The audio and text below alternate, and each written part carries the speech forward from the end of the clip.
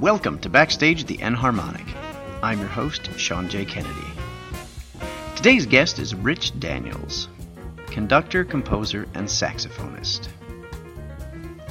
In this edition, Rich talks about his work with the City Lights Orchestra in Chicago, national tours that he's been on with many great artists, including Warren Haynes, where I first met Rich and worked with him for the last 2 years on the Jerry Garcia celebration. Rich also gives us some insight into the television production studios in Chicago and a once-in-a-lifetime meeting that he had with Sir Paul McCartney. I hope you enjoyed this edition of Backstage at the Enharmonic. Rich, hi, are you there? This is Sean Kennedy. Hi, Sean. It's nice to hear from you. This is Rich Daniels. Thank you for calling. Oh, my pleasure, and I'm so glad to have a few minutes to talk about your career. So, the first question I ask all of my guests, I go back to the very beginning, and I like to know if you have a very clear recollection of the first time music, you noticed it or it influenced you as a child. I actually do. My father used to play phonograph records in my bedroom at night to put me to sleep, and to this day, I think it's part of my challenge for getting a good night's sleep without some type of oral stimulation, hearing something in the background to make me fall asleep. I'll have a television, radio, or an iPod I'm playing, but I remember very clearly hearing those great storybook records that you could buy with people like Danny Kaye and other actors who did voice work on recordings. And so the recordings he played for me had these magnificent orchestras in the background with voice actors over them doing child stories. I remember Bluebird's Castle, and then this great Danny Kaye album with all kinds of short stories. But all of them had magnificent orchestras on them. Those were the days when people invested in lots of live music, and they would put large ensembles on these recordings because it was what they did. It was long before the days of synthetic music and anything we could create with electronic instruments. So I remember very clearly all those great recordings, and especially the Disney ones as well. So the very early Disney recordings, when I was very small, were just coming out as well. The Winnie the Poohs and Mary Poppins. I was a very young child at the time, but I remember them clearly. That's beautiful, and I guess subliminally, that could have led to your current position in the music world with the live orchestras and such.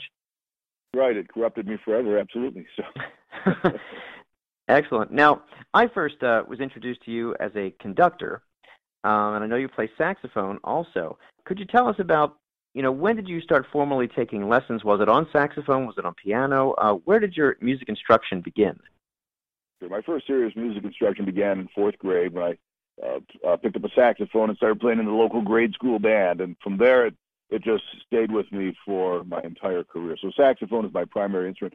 I play piano, I compose, I write, I arrange, and then conducting came along when I was in my late 20s, and that's been a steady flow of opportunities for the past 30-some years. I'm 56 now. I look like I'm 107, but I'm 56. No. But it's been a big part of what I've done for a long time. So the saxophone, the writing, and the conducting have been the 3 keys to my career. That, coupled with leading a local orchestra in the Chicagoland area, which has been very successful in a variety of settings, from corporate shows to music for meetings in associations and social occasions as well. So like most musicians in most towns, we get to travel and do wonderful things and be part of great opportunities, but most of us come out of a base where we have an opportunity that we look back or look towards on a regular basis. And I've had an office in Chicago for well over 30 years representing what we call the City Lights Orchestra, as well as all the endeavors related to the orchestra. After you got out of high school, were you working as a professional saxophone player and then the conducting happened, or were they hand in hand, or did the conducting come later? Well, it all kind of happened simultaneously. We formed the first band, which we called the Big Band Machine, in 1974 when I was 14 years old. And that was music dedicated to music of the big band era. So it was lots of Basie, Miller, Ellington, Goodman, Dorsey, and that would require limited conducting skills, as any big band would. It's not, much of a conducting skill. It's more of a cueing skill. But it was a good learning ground for me to get my career started in that direction. And so the big band music became very important to us. And then, of course, we got to involved with more big band music that was current at the time, the stuff that Louis Bellson, Buddy Rich, the great bass player Jaco Pastorius, things like that we're doing with big bands. We were embracing all the more modern big band music into the early 90s, and then I went out and ran the Woody Herman Band for 6 months from I guess that would have been December of 1990 through around June of 91. Woody's estate asked me to take the band, try and make it commercially viable again, economically successful, so they can go back out and do the tours they'd always done. And so I did that for 6 harrowing months. It was quite an opportunity because I loved the band, and I played one of the tenor books in the band during that period of time.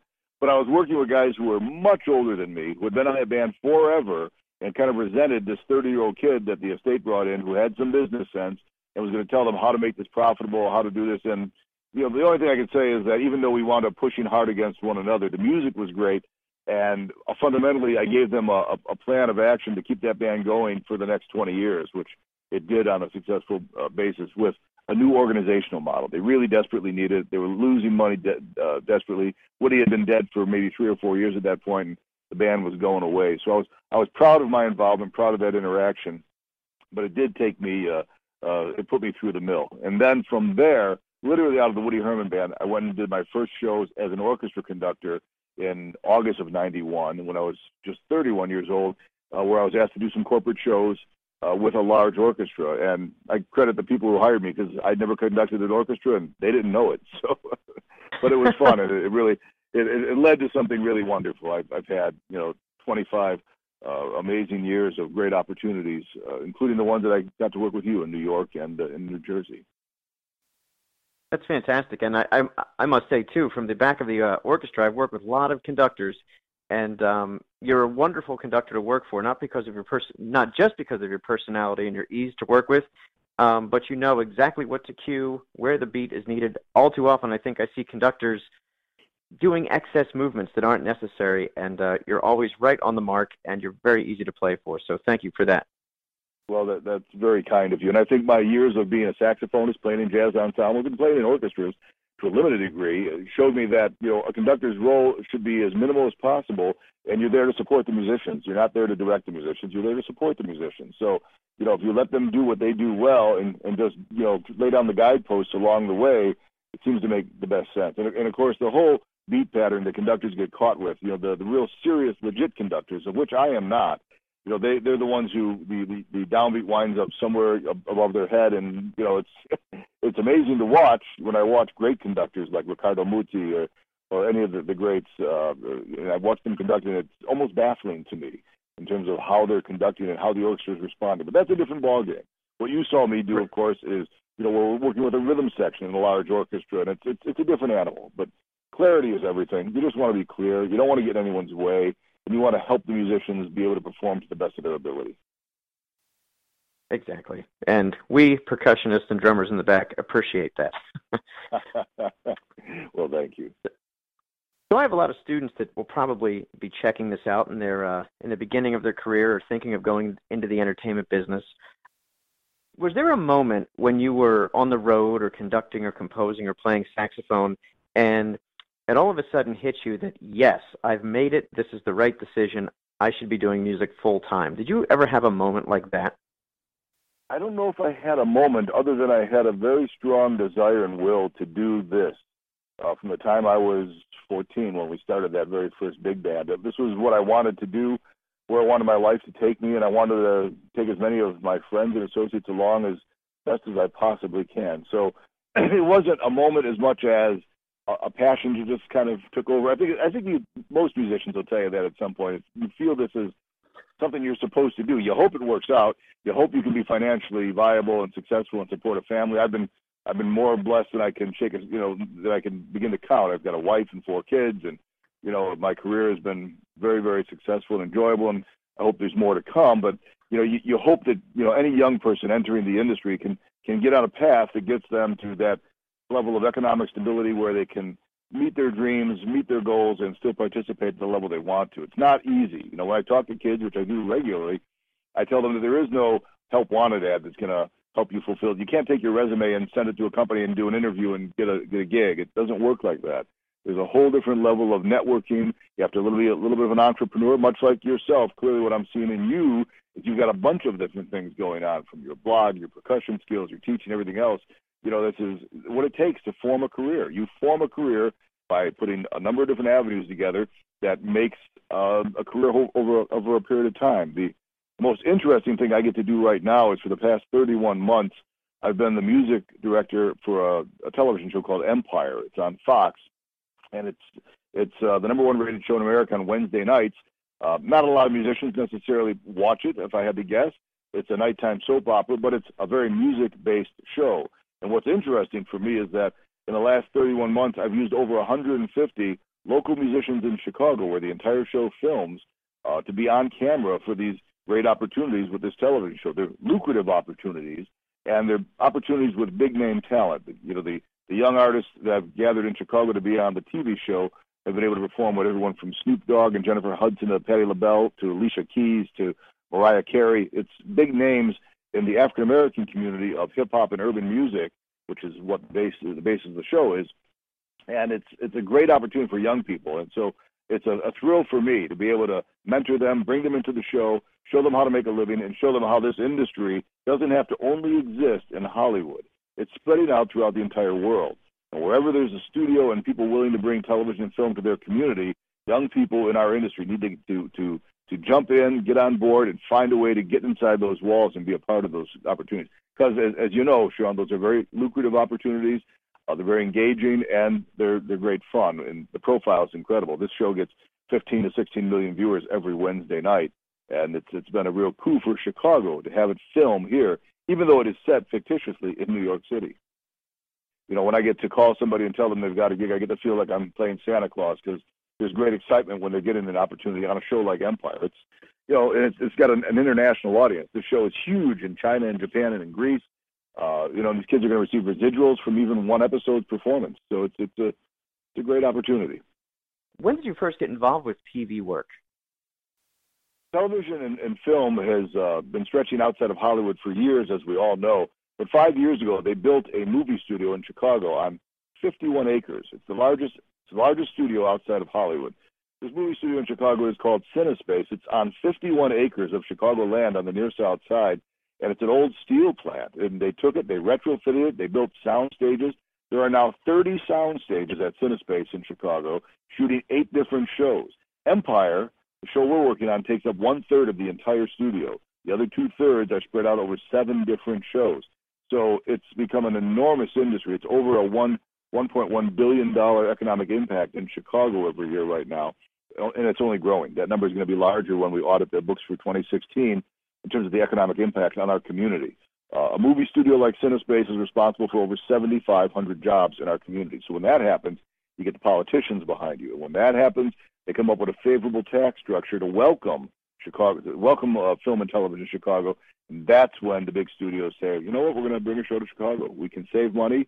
We've got a good talent pool, and it's going to be successful. Other cities are doing this too. So Atlanta saw us do it. Now Atlanta's doing this. And so there's other folks that are realizing it doesn't all have to be in Hollywood anymore, which is good for people that want to have a career in music or film and television. They realize it could be in their backyard if their community is able to create it and embrace it.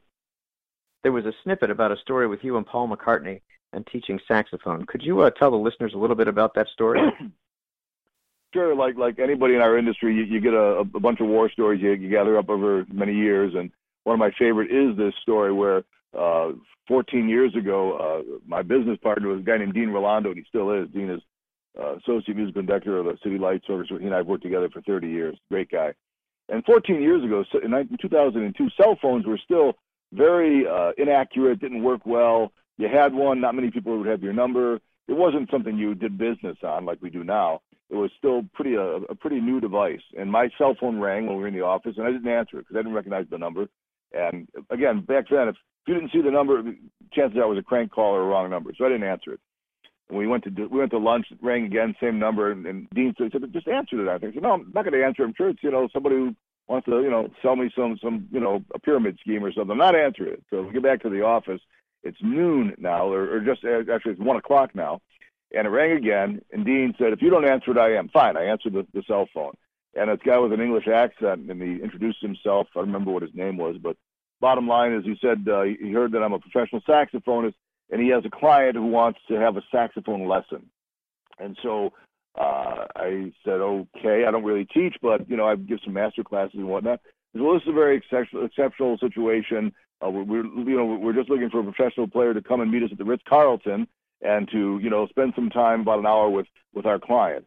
And to cut to the quick, the Ritz-Carlton's about 4 blocks from my office in downtown Chicago. So I figured, okay, I'll roll the dice. They offered me actually a very, very handsome sum of money to show up for that 1 hour.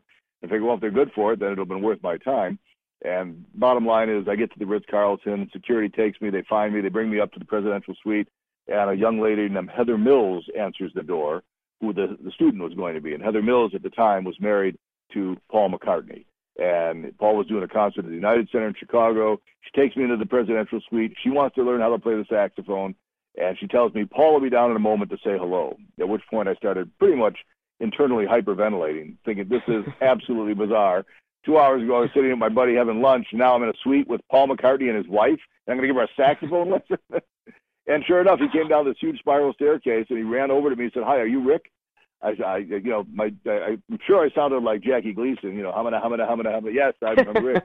And he says, "I'm Paul." And I'm thinking, wow, I've had this dream before, And this went on for an hour. The interesting thing about a guy like McCartney, now, for me, it was completely by surprise. We've worked with lots of celebrities, and like most musicians, you get plenty of chances to work with great performers. But usually you ramp up to it. It's expected. You know it's coming. You prepare. This was out of the blue, and there I am in this suite with Paul McCartney and his wife going to give her a saxophone lesson. He's walking back and forth to check in on us and making wisecracks and jokes. He can tell. Clearly a man like that knows that he puts people ill at ease when they meet him. That, I was coming out of my skin. It was just bizarre. I'm with Paul McCartney in a suite right now at the Ritz-Carlton in Chicago. It was just completely unexpected. That's the way my day would go. Anyhow, she was a nice girl. She told me some nice, interesting stories. Paul came over and said, "Did my people take care of you? Did they give you, some money? Did they give you tickets to the concert tonight?" Yes, I said, to everything. And I got out of there, and I called my wife. I said, "I can't even tell you the day I had." I said, "Get a babysitter, get on the train, come to the city. We're going to a concert. I'll tell you when you get here." So it was just crazy. And then that goofy story, Sean, traveled throughout our community like wildfire. So it was the biggest news story I ever was a part of. It absolutely had nothing to do with music. It was just a freak occurrence, as best I could tell. And how they got my number, who knows? I can't even remember. It was an agent told another agent, told somebody from Live Nation, "Here's the guy to call, and maybe he can help you out." But it was just very interesting, very different, to be with a Beatle. He's Paul McCartney. My goodness. Wow. Yeah, you can't write that stuff. You can't make it up. That's incredible. No. Yeah. Well, thanks for sharing that. That's awesome. Now, you know what? The lesson, though, any strange numbers now, I'm going to definitely answer them on my cell phone. Yeah, well, I answer my cell phone all the time now, 14 years later. Yeah. So here's a question I usually wrap up the interviews with for all the guests. Do you listen to music for pleasure still? And if so, what type of music? Sure. I listen to music for pleasure whenever I get the opportunity. Usually it's either late at night, early in the morning, or when I'm driving, and I imagine that will be the case with many musicians. I wish I had more time to listen to music for enjoyment. I love listening to orchestral music. I love listening to music that I did not discover until I was older. It wasn't until I was in college and beyond when I started discovering who Stravinsky was and the Brahms symphonies and these beautiful works by Shostakovich and Charles Ives and all these greats. But I listen to a wide variety of things. I mean, I'm a jazz artist at heart. My background as a saxophonist took me through that road of knowing everything you could want to know about jazz and all the great players from John Coltrane and Charlie Parker to Coleman Hawkins and Lester Young to Duke Ellington and all those great artists. I still love listening to that music. And I love listening to pop music. We just did a show 3 weeks ago with Bruce Springsteen here in Chicago where Bruce decided he wanted to add a large string section to his show that night in Chicago. And 48 hours beforehand, they called us and asked us to get it together, including the charts, which we were happy to. And boy, it was wonderful.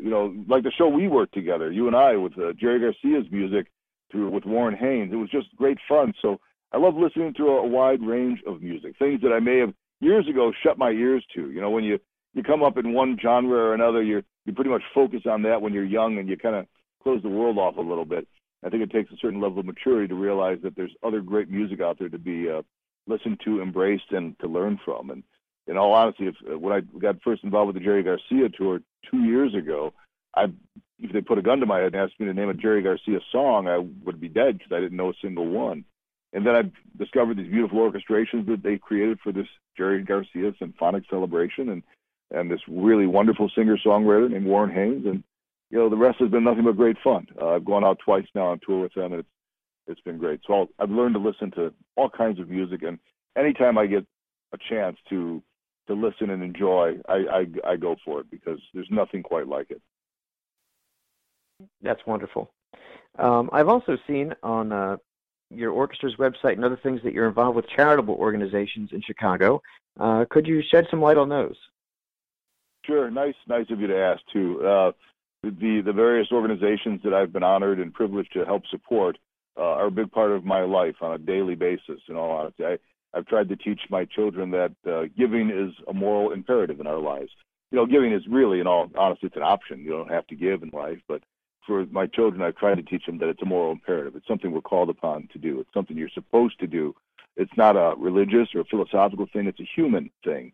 It's that looking out for the guy next to you and taking whatever good things have happened in your life and paying them forward to the next person. So there's a number of organizations that I've been able to embrace and be a part of, and, many of them deal with at-risk youth. Some of them deal with immigration issues in our country. Some of them deal with elder abuse. Some of them deal with, there's an organization called Harmony, Hope, and Healing, where they use music to heal and bring the healing power of music to homeless women and how they've been, and battered women, women who've been abused and had great challenges in their life. And music just takes them to a whole another place in their life. They sing in these choirs they assemble, and you watch this come together, and you see the tears rolling down their eyes, and you see this level of emotional release they experience from the power and beauty of music. It's amazing. So there's a number of organizations, and I'm just like many other people who do what we can to help them thrive, help them do the good work they do in the community, and do it because it's something I feel that I'm called upon to do, and I feel that others are as well. And so you try your best to get others to help you to participate in these endeavors. And boy, it's funny when you ask somebody to help you. You're always shocked at how many people want to. They just didn't know how. They didn't know how to get involved with something. Or, people are basically good at heart and want to participate and do good work in their community. So it's a very joyful experience to be a part of any of the things that revolve around those level of giving and helping. That's great. Many of my guests that I've had on this show reflect your sentiments exactly, and they give on the stage and off the stage. So that's really beautiful when performers can do both. Right.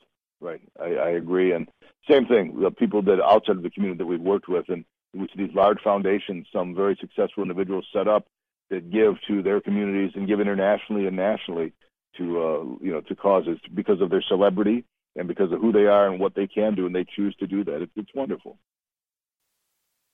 Well, Rich, it's been a pleasure talking to you. I had a great time the last couple of years working with you here on the East Coast with Warren Haynes and the Jerry Garcia celebration, and I hope to work with you and see you again soon. Sean, it's been my pleasure. It's been great working with you, meeting you, getting to know you now through this blog and through your generosity of spirit and inviting me in. I'm very grateful for that, and I'll look forward to another encounter with you, if not on your blog, then in person when we work together the next time we're through the East Coast. And there's already talk about some more East Coast dates with the Jerry Garcia show, so I hope that we can encounter each other at that time, too. That sounds great, Rich. Well, you have a great night, and I'll talk to you later. Thanks so much. Okay, bye-bye. To find out more about Rich Daniels and the City Lights Orchestra and the many charitable organizations that Rich is involved with, please visit the links below this podcast. Thanks for listening.